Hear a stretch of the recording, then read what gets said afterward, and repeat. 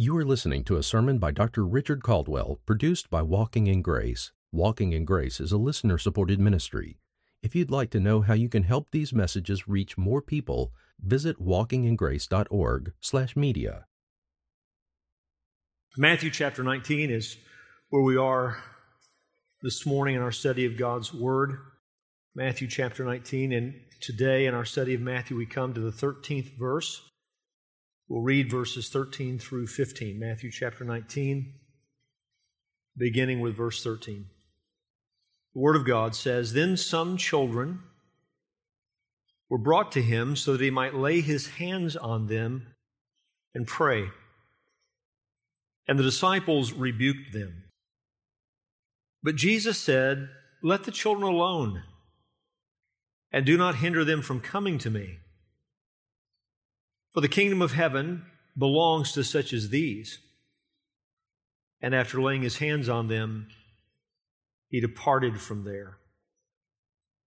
Let's go to our God together in prayer and ask His blessing. Father in heaven, thank You for the joy of being together.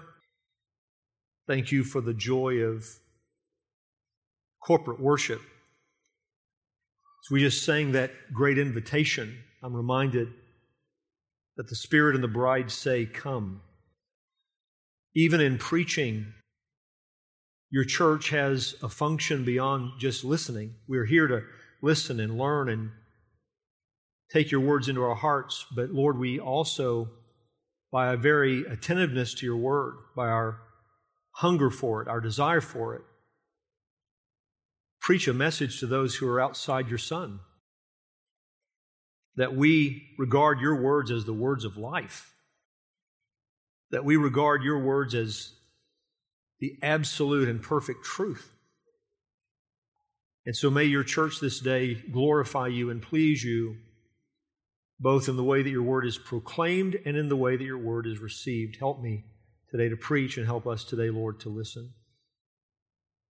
We do have a great desire to see people reconciled to You, see people saved. We ask, as has already been prayed, that, Lord, You would save. But we need Your word every day. Your church needs to be washed by the pure water of Your word. And so, Lord, we thank You that Your word accomplishes everything necessary for our ongoing sanctification and security. There are things that we will hear today that will not just serve us today, but will serve us for the rest of our lives. And so may You take Your word and burn it into our minds and hearts in a way that it never leaves us. We ask You these things in Jesus' name. Amen. One of the things that we learn to do as we study the Bible is ask good questions. As we read, as we study, we're asking questions. The reason why it's good to do that, the reason why it's necessary to do that, is because this is no ordinary book. You and I, we sometimes say things or we behave in ways that really have no rhyme or reason. There's no logic to it. We haven't thought it through at any deep level.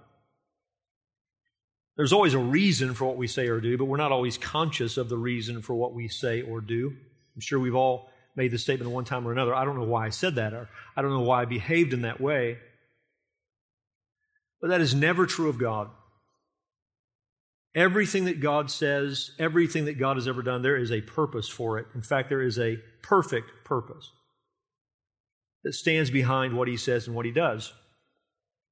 So that when we come to a section like the one we come to this morning, verses 13 through 15, and we ask, why is this here?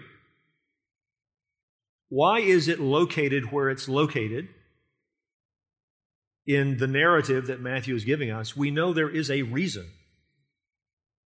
We've just left a section in which Jesus has said some very hard things to accept about marriage and divorce and remarriage. In fact, so hard were these sayings that His own disciples are skeptical. Verse 10, "If the relationship of the man with his wife is like this, it's better not to marry." There's a measure of unbelief there. There's a measure of shock and skepticism in their words. The next section, the section we'll deal with tonight, Verses 16 and following, Jesus meets with a rich young ruler, and again, he has some very hard things to say, some very hard things to accept. In fact, the young man is going to walk away from Jesus, still an unbeliever, grieved. So, why does the Spirit of God, why does Matthew, right in the middle of these two hard sayings, retain for us the record of this meeting that Jesus had with children? Parents bringing their children to Jesus that he would pray for them and bless them. The disciples bothered by the children coming to Jesus. Jesus correcting his disciples about their attitude. I mean, of all the things that God would see fit to retain for us in his word, I have to admit, just from my own vantage point, I don't think I would have put this high on the list. I don't think that I would have expected. This seems more like travel log to me. But you can be sure it's not travel log. It's important. Remember the last time we saw Jesus illustrating with a child, it was back in chapter 18. Look back there for just a moment. Chapter 18, look at verse 1. At that time, the disciples came to Jesus and said, "Who then is greatest in the kingdom of heaven?" And he called a child to himself and set him before them and said, "Truly I say to you, unless you are converted and become like children, you will never enter the kingdom of heaven. Whoever therefore will humble himself as this child, he is the greatest in the kingdom of heaven. And whoever receives one such child in my name receives me. But whoever causes one of these little ones who believe in me to stumble, it is better for him that a heavy millstone be hung around his neck and that he be drowned in the depth of the sea." Christ using a child to illustrate, to call for humility and carefulness, which has to do with believing him, believing Christ. Now, having spoken truth that requires humility and trust, right? What he said about divorce, marriage, divorce, remarriage, this requires humility and complete trust in the Son of God if you're to receive his sayings. And now on the doorstep of his meeting with a rich young ruler who must humble himself and lose himself in trust to the Son of God if he is to be saved. Humility and trust if you're going to receive the hard sayings of Jesus as a disciple. Humility and trust if you're going to receive the hard sayings of Jesus and become a disciple. Right in the middle of this, we're told about Jesus loving children and illustrating with children the kind of humility and trust necessary to belong to the kingdom of heaven. Let the children alone, verse 14, do not hinder them from coming to me, for the kingdom of heaven belongs to such as these. I think there is our reason for what otherwise might seem like meaningless details. There is meaning in this section. Now, something we need to recognize, what is on display in these verses is not just the wisdom of Jesus, it's the goodness of Jesus. The goodness of Jesus. We are reminded, once again, this section serves to remind us, Jesus does not say hard things because he's cruel. He didn't say what he said about marriage, divorce, and remarriage because he's cruel. He doesn't say what he says to the rich young ruler because he's cruel. Rather, in a cruel world, Jesus says things that sometimes seem harsh to us, but they are truly loving. All love is not love. God's love is love. The world is full of hate in the name of love. We live in a world right now where people are being affirmed in what is destroying them. That is not love. God's love is so truthful that sometimes it startles us, but it is so tender that it cherishes children. You see the goodness of Jesus in how he relates to these children. He's not a cruel master. These hard sayings test us. They test the listener. Jesus said at the end of his teaching about divorce and remarriage, Not everyone will be able to accept these things. Verse 11, he said to them, not all men can accept this statement, but only those to whom it has been given, which is to draw a distinction between the saved and the lost. Those who will humble themselves and trust the Son of God, even when it messes with what you have already come to believe, even when it calls for you to change your thinking, even when it means you must bow the knee. The believer has been given by the Spirit of God and by virtue of regeneration the ability to submit and to trust and to humble himself or herself right there at the point of the hard sayings of Jesus. Unbelievers won't do that. And so, making use of children, Jesus explains how this is what must be produced in us, this humility and this trust to even enter the kingdom of heaven. People who haven't humbled themselves and trusted in the Son of God, people who don't trust the words of Christ, are people who don't have any part in the kingdom of heaven. The kingdom of heaven belongs to such as these. So that it's not just the character of Christ on display in these verses, His goodness and His wisdom, but the character of a kingdom citizen is on display in this scene. He has chosen a perfect illustration. In fact, I think it's true to say there may be one of the clearest indicators of the difference between righteousness and wickedness is how you regard children. In our own culture, we have seen, haven't we, that when a culture rebels against God, children suffer. Why? Because where there is wickedness, there's no tenderness of heart toward the next generation. Abortion, disregard for the purity and the protection of children, the taking advantage of children to advance adult perversions, the indoctrination of children with philosophies and immoral ideologies. Children are suffering in our nation as it's free falling into its sin.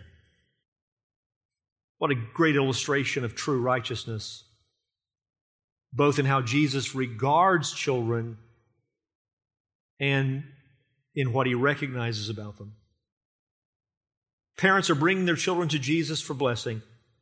Mark and Luke use an imperfect verb to indicate that they kept bringing their children. Luke used an imperfect verb to indicate that the disciples kept rebuking. So the children keep coming and the disciples keep rebuking. What are we meant to learn? Why is this here? We'll think about these verses this morning under three headings. Number one, the desire of parents. Number two, the discouragement from disciples. Number three, the determination of Jesus. The desire of parents, the discouragement from disciples, and then the determination of Jesus. Notice, first of all, the desire of parents. Verse 13, then some children were brought to Him so that He might lay His hands on them and pray. Why would parents do this? Why are they bringing their children to Jesus? Well, because it's something that they were taught to do in Jewish tradition. Seek the blessing of faithful rabbis. Meet with a faithful teacher. There's an opportunity to have one more faithful man pray for your children and bless them. John MacArthur comments, the Talmud taught Jewish parents to bring their children to respected rabbis for blessings and prayer. A father would customarily bring his infant child to the synagogue and pray for the child himself. He would then hand it to the elders who would each hold it and pray for God's blessing on the young life. Many churches today follow a somewhat similar pattern in prayerfully dedicating small children to the Lord. That's what these parents are doing. They're bringing their children for blessing. Paideon is the word for children, refers to an infant child or a very small child. They're bringing their babies, they're bringing their toddlers to Him. Luke says they were even bringing their newborns. Luke 18:15, and they were bringing even their babies to Him so that He might touch them. But when the disciples saw it, they began rebuking them. Brephos is the word there for babies. Very small child, baby, infant. So there's the picture. Parents bringing their little ones to the Lord Jesus because they desire the Lord to bless them, to pray for them, put His hands on them, and bless them. Now, most of these people would not have had a complete or accurate view of who Jesus is. Maybe some believe that He was the Messiah, and imagine that, the privilege of having the Messiah pray for your child, bless your child. But all of these parents coming to the Lord Jesus says something about their view of Jesus, right? There's a belief in the goodness of Jesus, or you wouldn't bring your child to Him. There's a belief in the power of Jesus, or you wouldn't want Him to pray for your child. There's a desire for the blessing of your children. You have concern for the blessing of your child. This does not indicate, however, that all these people were converted. You do know that just by virtue of common grace, God gives parents a natural affection for their children.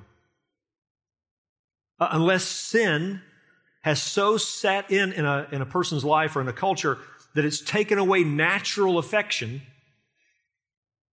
normal parents care about their children, care about their life now, and care about their life forever.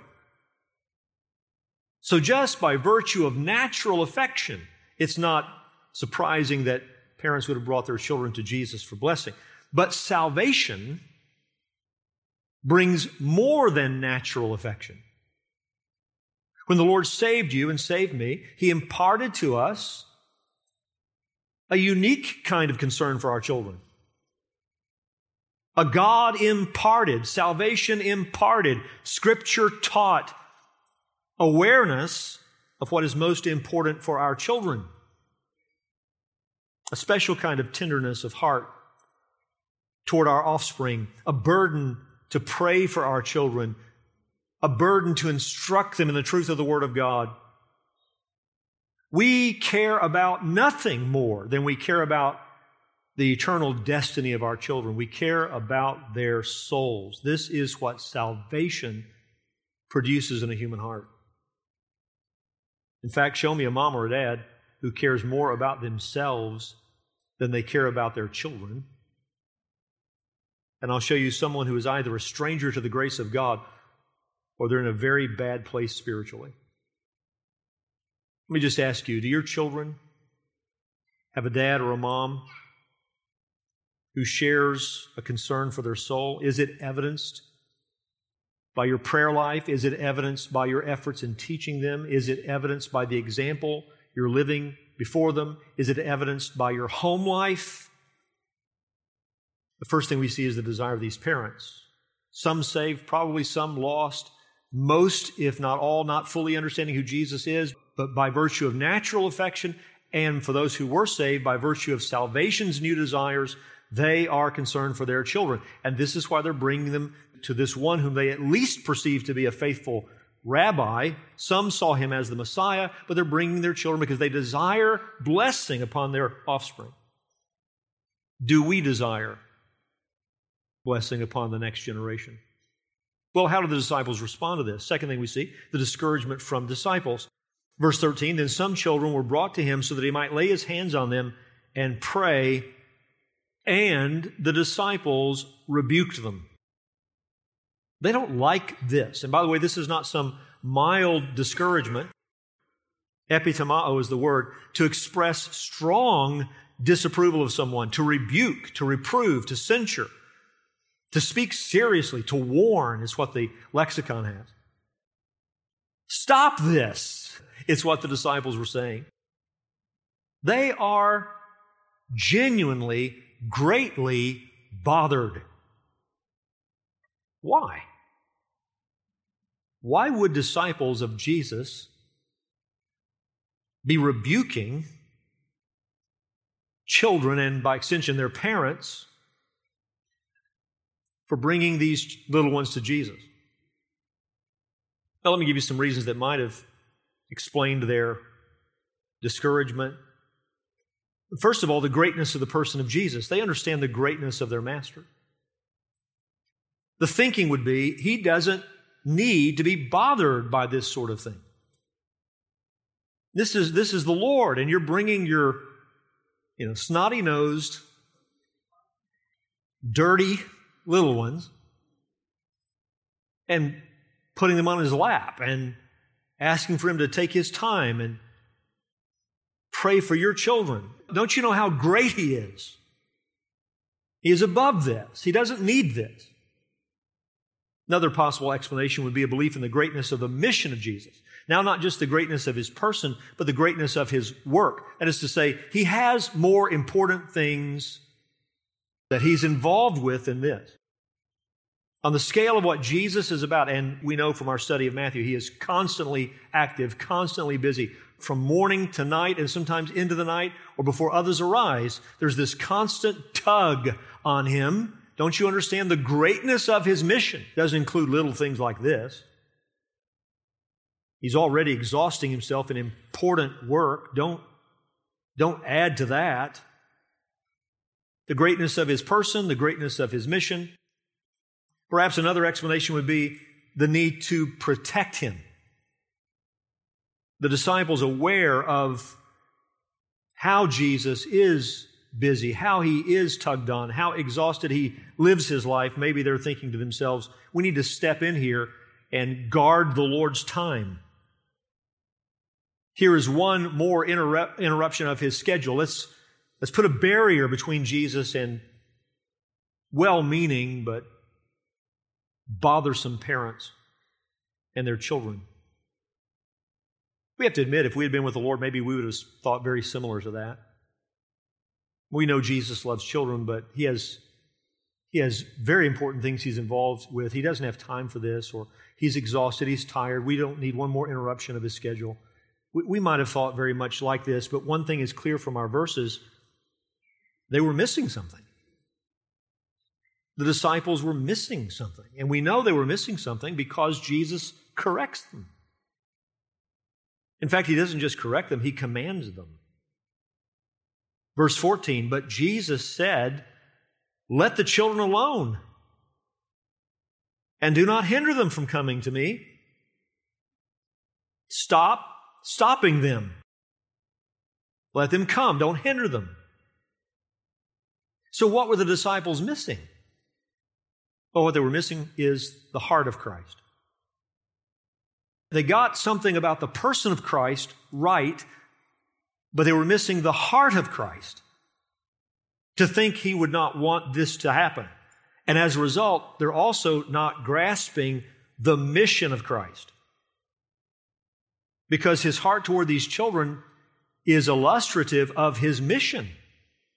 If you want to know why Jesus is bothered by the disciples shutting off this access, all you have to do is listen to the explanation of Jesus. He explains Himself. Verse 14, let the children alone. Do not hinder them from coming to me. Why, Lord? Because the kingdom of heaven belongs to such as these. Because what I see in these children illustrates what God does in human lives when He saves them. What you're seeing with these little ones is what I'm doing in the world. This is why I'm here. I'm on a saving mission.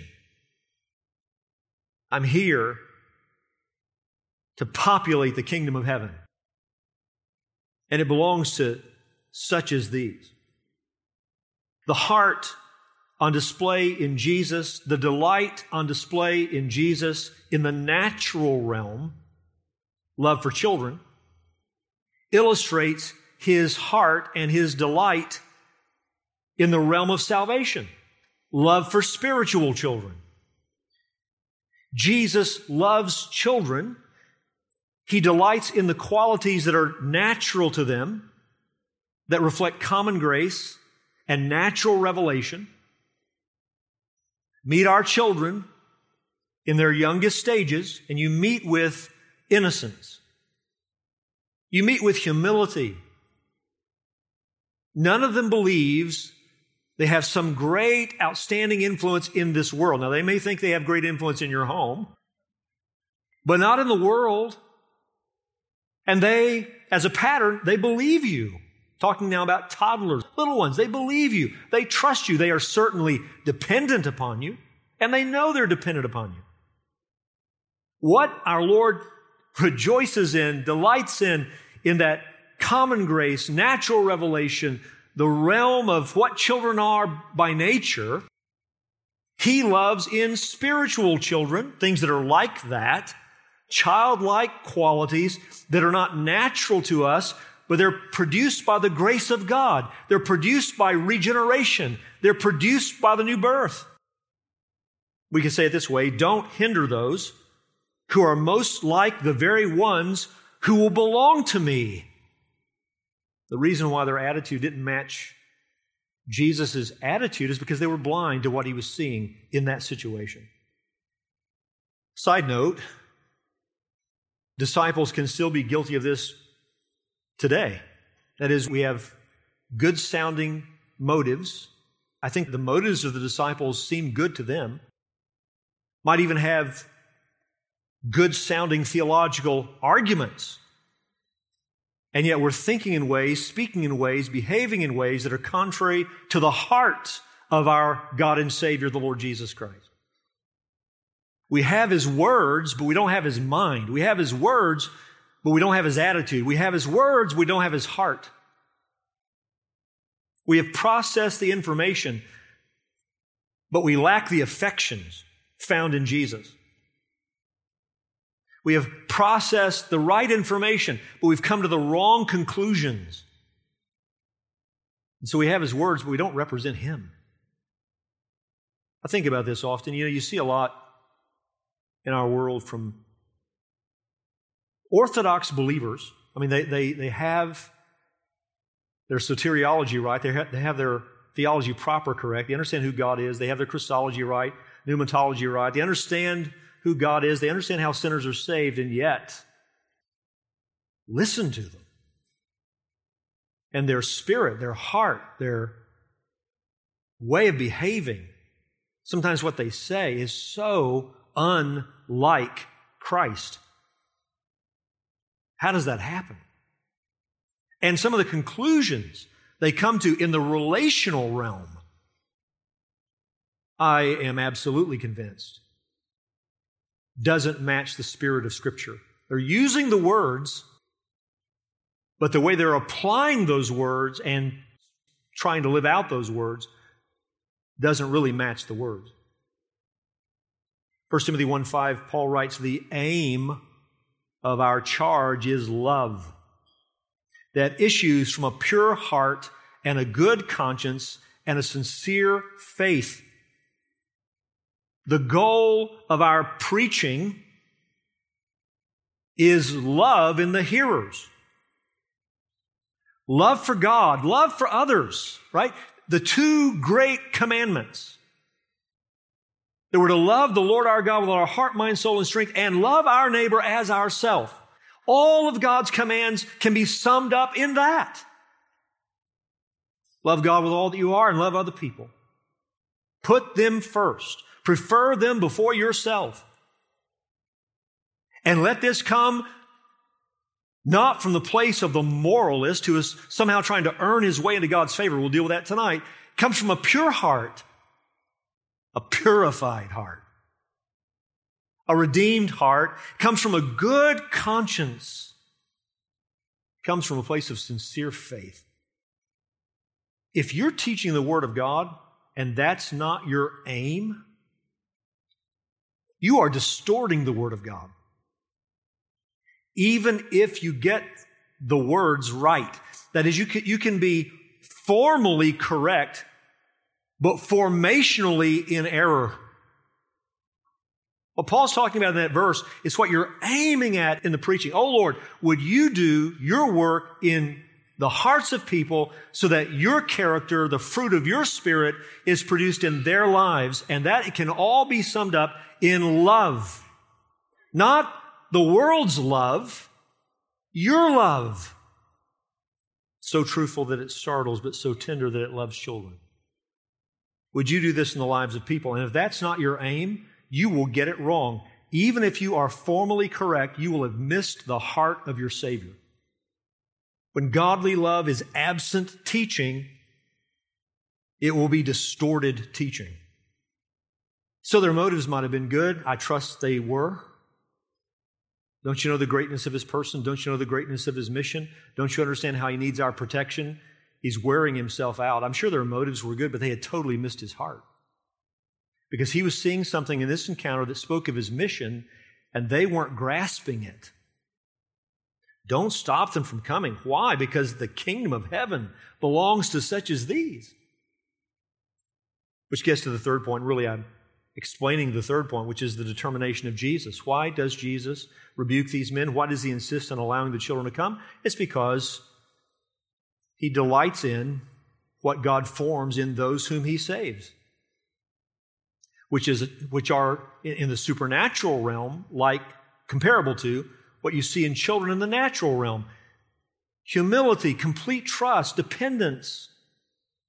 The kind of heart that bows the knee when Jesus says something about marriage that you weren't ready to hear. The kind of heart that bows the knee when Jesus offers you the greatest treasure in all the world for all eternity. If you'll just follow me, and a young man will walk away grieved, you see, because he doesn't have that heart of humility and trust.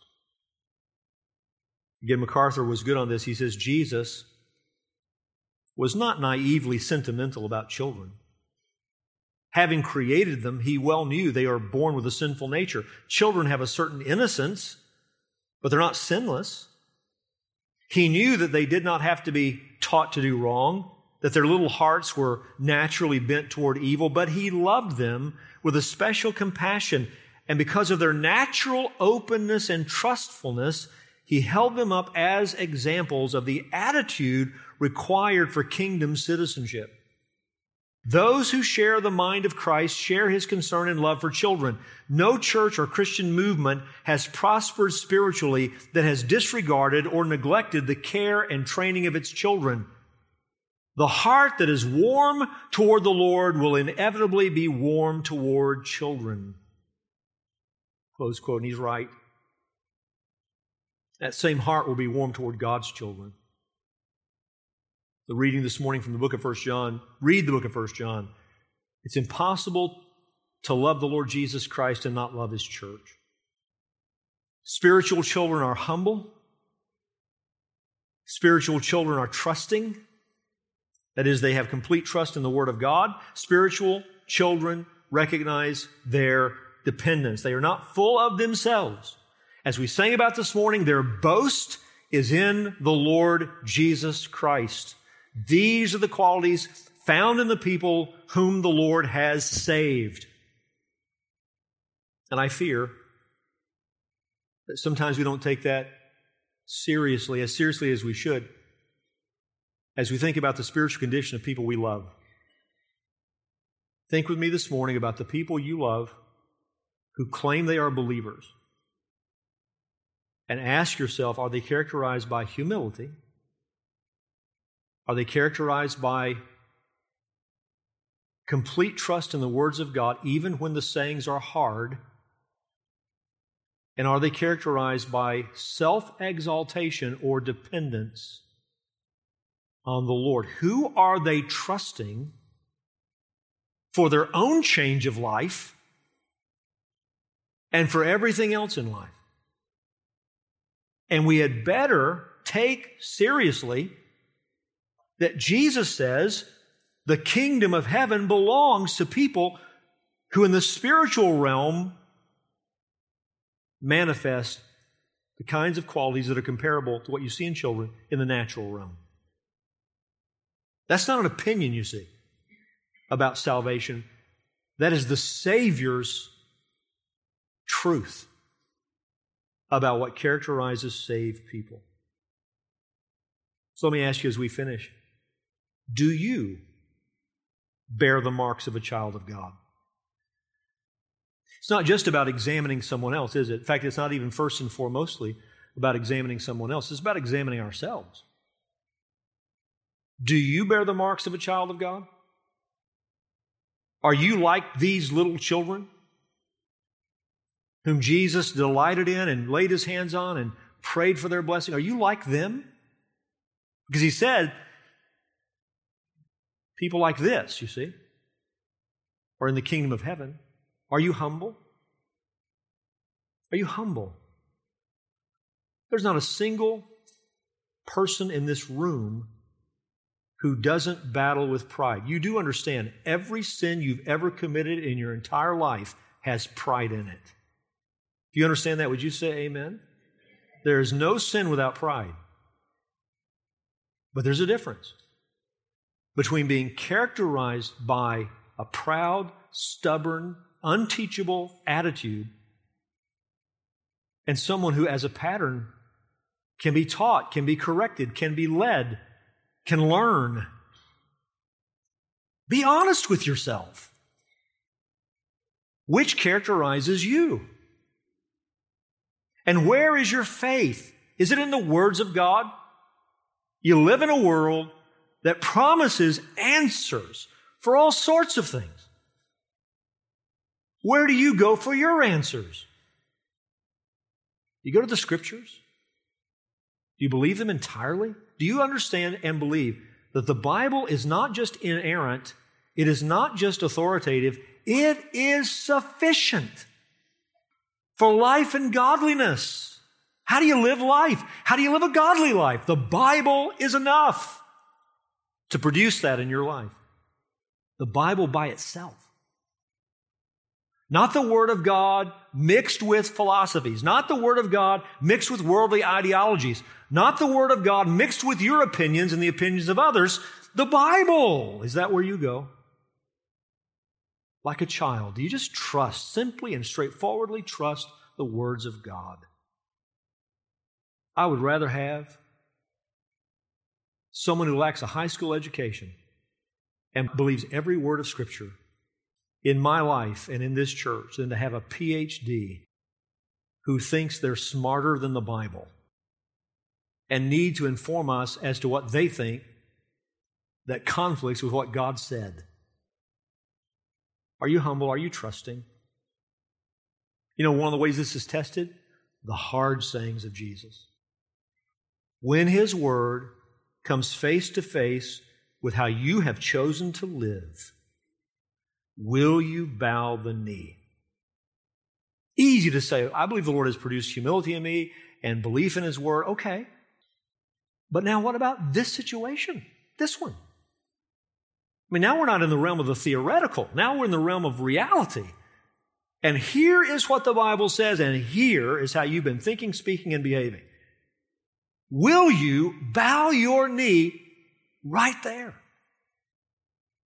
Will you walk in what the world will refuse to walk in? You see that we're going to see tonight. There's a rich young man who's going to walk away. He won't do what Jesus says. And when it comes to what you're trusting for eternal life, have you rested your entire case on Christ Himself? If Jesus saves sinners, then I am saved. If He doesn't save sinners, then I'm lost, because I have no other hope but Him. He lived for me. He died for me. He was raised for me. He has taken hold of me. He has granted me repentance and faith in Him. And there is my answer. If you ask me, Richard, what hope do you have of eternal life? My answer is Jesus. His life, His death, His resurrection, His person. Is He your hope?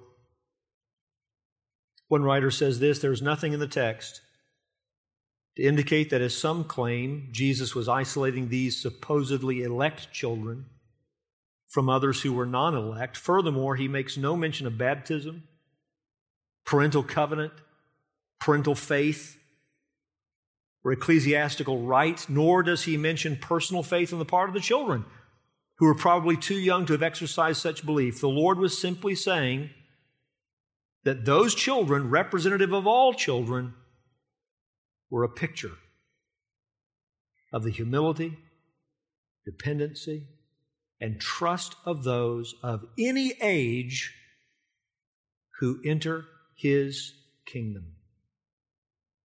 Maybe there's someone listening to me this morning. The Lord has been confronting you with this now for some time.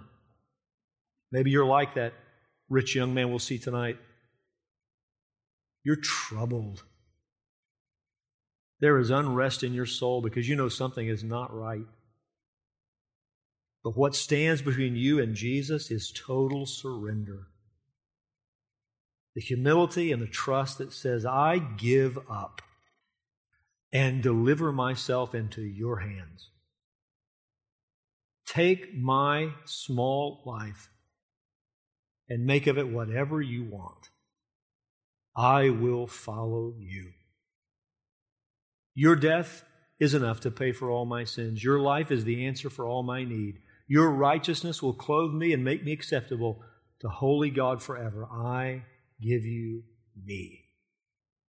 If you have not said that to the Lord Jesus, so may you say that to Him this day and be saved. Let's pray. Father in heaven, thank you for this lesson that is sandwiched right in the middle of two scenes that manifest the need for these qualities. Hard sayings about a very sensitive, tender part of life, marriage, and a hard saying about salvation. And the need in both cases is just to bow our hearts and our knees to you and say, yes, Lord. I thank you that your people have that capacity. I thank you that we have that capacity not because of nature, but because of new birth. That this is what will characterize us. Lord, we recognize we struggle with pride, and we recognize that we struggle with unbelief, and we recognize that we struggle with self-dependence. There's not a person in this room who doesn't battle with that. But Lord, you, as we sang about this morning, you wrestle us to the ground. You take hold of us in a way that doesn't leave us there. And so where we have been battling with ourselves, may we yield this moment, this day, this hour, and may you do your good work in our lives. We pray in Jesus' name. Amen.